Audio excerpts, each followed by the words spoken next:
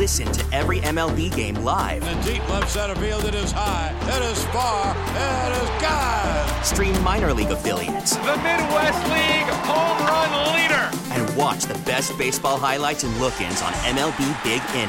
MLB At Bat is your all-in-one live baseball subscription for only $3.99 per month. Deep left field, it's gonna go. Alvarez ties the game. Subscribe to At Bat within the MLB app today. Major League Baseball trademarks used with permission.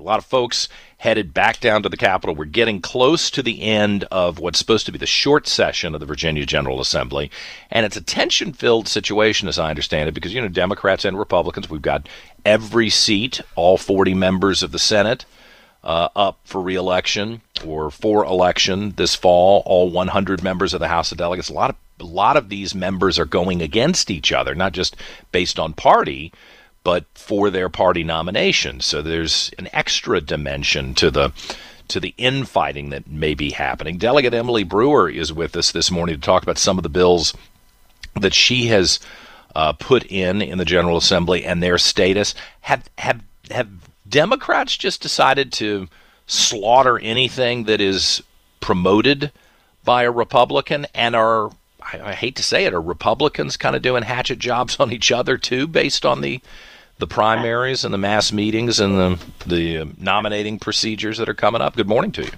Well, good morning. Well, first, what I would say is I think I feel like we're in the upside down at this point in session.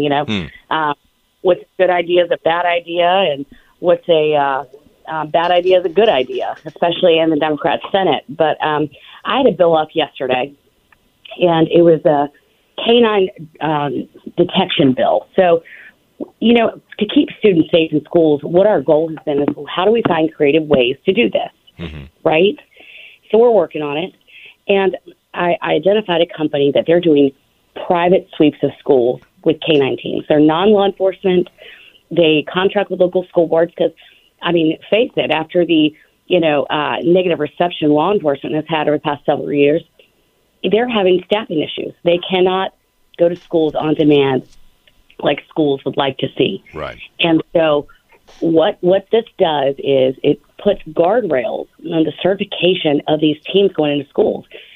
And I tell you what, these dogs can sniff out guns, drugs, vapes, and they're wholly reliable.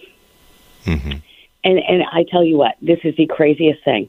So they said that, well, what about a false positive? Let's kill the bill. And, Senator Peake, to his credit, I respect him greatly. He said, so I would be much more worried about a school shooting than I would be a false positive. Mm-hmm. These dogs are highly reliable. And if Democrats are so worried, and they talk about school to prison pipeline, this is a non-law enforcement situation. For private contracted teams, they're going through schools, they're not carrying weapons, and they're letting the schools decide once they find these items. So the question is, in a school-to-prison pipeline, we've eliminated that concern. This is a huge school safety opportunity to keep kids safe. Mm-hmm. We just had a 6-year-old shoot his teacher. And these dogs would have found that gun.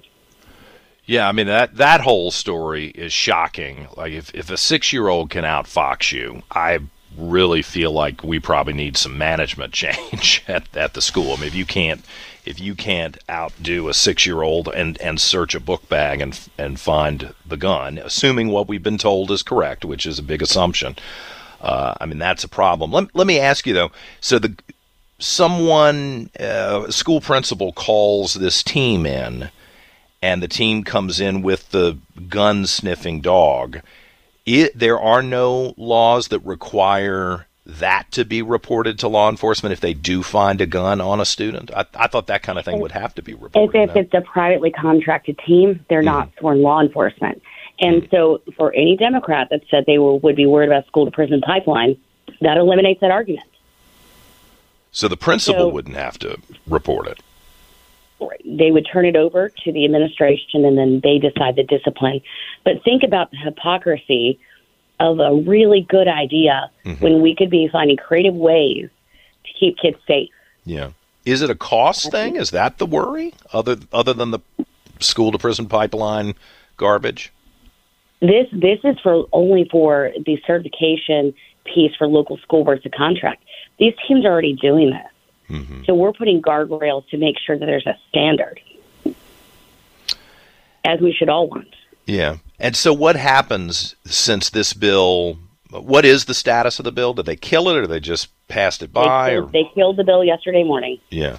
So what happens now that that's off the table? How do things function going forward? I will bring the bill back next year. Mm-hmm. And, this is a great opportunity to keep our schools safe. This would have been a more creative tool in the toolbox.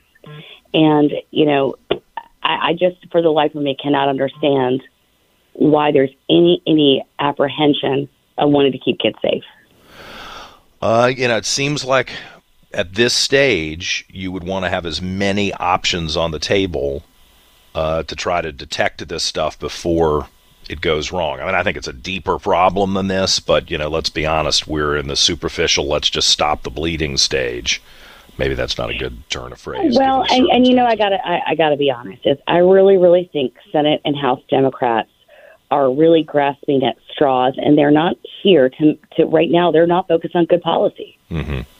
Yeah, it's about keeping you guys from having a win. I remember when my dad was in the General Assembly, he would propose legislation, and they would say the Democrats, at that time, the Republicans were deeply in the minority. I mean, stomped on for a century. And the Democrats would say, hey, that's a good idea. We're going to kill your bill, and then we'll put a Democrat name on it. And he's like, what? This is the first year he was so new, he didn't know how the thing worked. And they really would kill his bill, take his name off it, put a Democrat name on it, and then they'd pass it through to deny him the ability to go campaign and say he had achieved something. And at first, his feelings were kind of hurt. Then he got mad about it, But what the difference was there? Is that eventually good policy happened. We're at a point where we're not even advancing quality policy. We're more worried about a gotcha or whatever the Education Association gives marching orders to the other side of the aisle, and that's where we're at. And, I am so fearful that Virginia is an institution. The House and the Senate here are unique, truly. Mm-hmm. And it's a slippery slope for us to look like D.C. And the kind of behavior that I saw yesterday on bills like this and we've been seeing over the past couple weeks is more reminiscent of that. And that's a scary place to be. Yeah. Well, listen, I appreciate you flagging it. I hope that as these candidates crisscross the country, even up in Northern Virginia, where the Democrats seem to be pretty popular, that responsible citizens will say, no, wait a minute. What's going on with this particular issue? Why did you slam this down? Is this a political thing, a campaign thing? Because we expect you to get stuff done for us and keep people safe going forward. Delegate Emily Brewer, I appreciate you coming on. Thank you. Thank you, John. Have a great day. You too. Now, with the MLB app, you can get baseball your way. Pick your favorite team, your favorite players, and get customized highlights, stories, and breaking news right on your home feed. Follow the action with Game Day, where 3D replays add another dimension. Plus, notifications can keep you connected to every pitch, every hit, every game. The MLB app. Baseball your way. Download it now for free from the App Store or Google Play. Blackout and other restrictions apply. Major League Baseball trademarks used with permission.